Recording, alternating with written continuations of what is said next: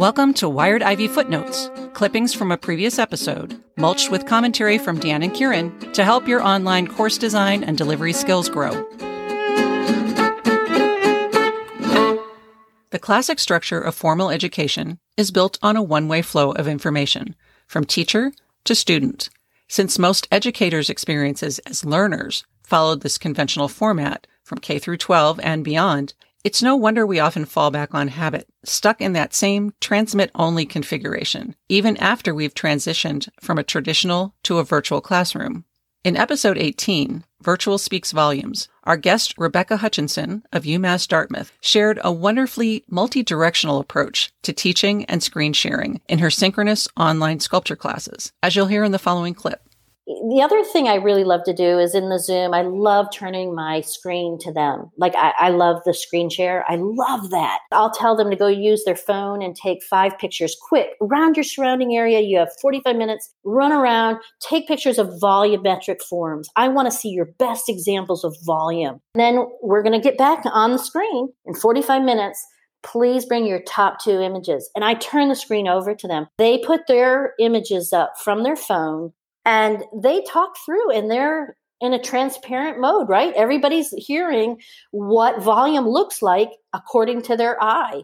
We're able to engage as a whole group in that sort of transparent way. Turning the screen over is wonderful. I've learned to get out of the role of control, let them take that control and be a part of that responsible learning and sharing. Rebecca really comes in and shows a different angle of something we've talked about before. Everybody gets a turn. In a discussion group, for example, no one's going to be able to sit in the back and be quiet. They have to be present. Mm-hmm.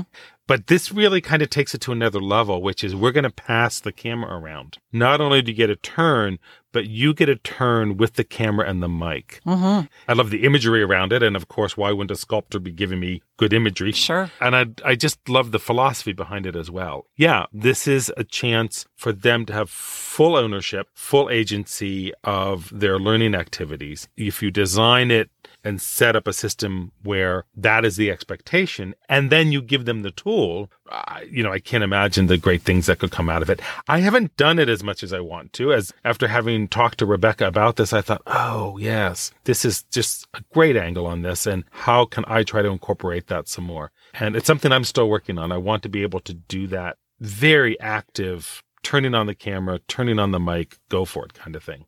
Well, and she's talking about a synchronous lab experience, art lab, and you teach asynchronously. So that doesn't mean that you can't give people the opportunity to turn the camera on themselves, turn the microphone on, and then share that. It just has to be in a little bit different format. What I took away from our interview with Rebecca is this woman is fearless.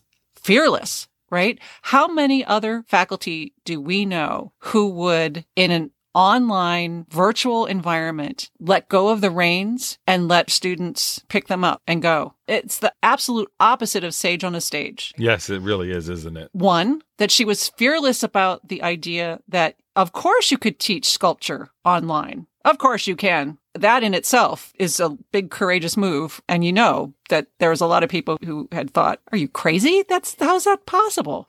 And then to be able to say, oh, and guess what? I'm going to make the screen shareable for everybody. When so many faculty, especially in the past year, with this unexpected move to online, probably didn't even know how to turn on the everybody can screen share. Right. I'm giving you the camera here right now. Right. We need these kinds of people in order to push higher education of all sorts into new realms, this kind of fearless approach to things. It's amazing. Well, and talking about pushing into new realms, one thing that I do that is a bit along these lines is I'll ask them to video themselves on some of our activities. Mm-hmm. The LMS that we have has a real trouble uploading large video files right now. Oh. So I said, go ahead and post it. We can post it to YouTube if you want. Just share this video. Last semester, all of a sudden, totally unprompted on my part, they all started posting their videos to TikTok.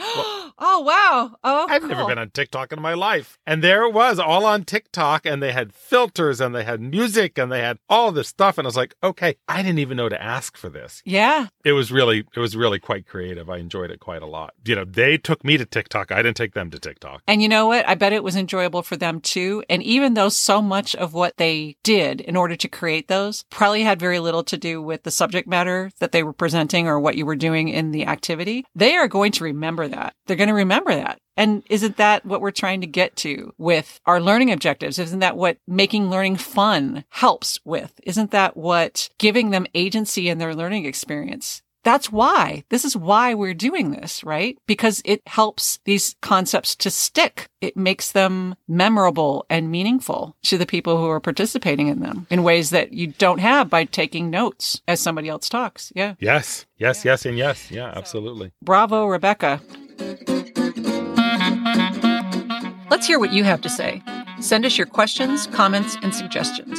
You can leave a voice message at speakpipe.com/wiredivy or send us an email to Kieran@wiredivy.org.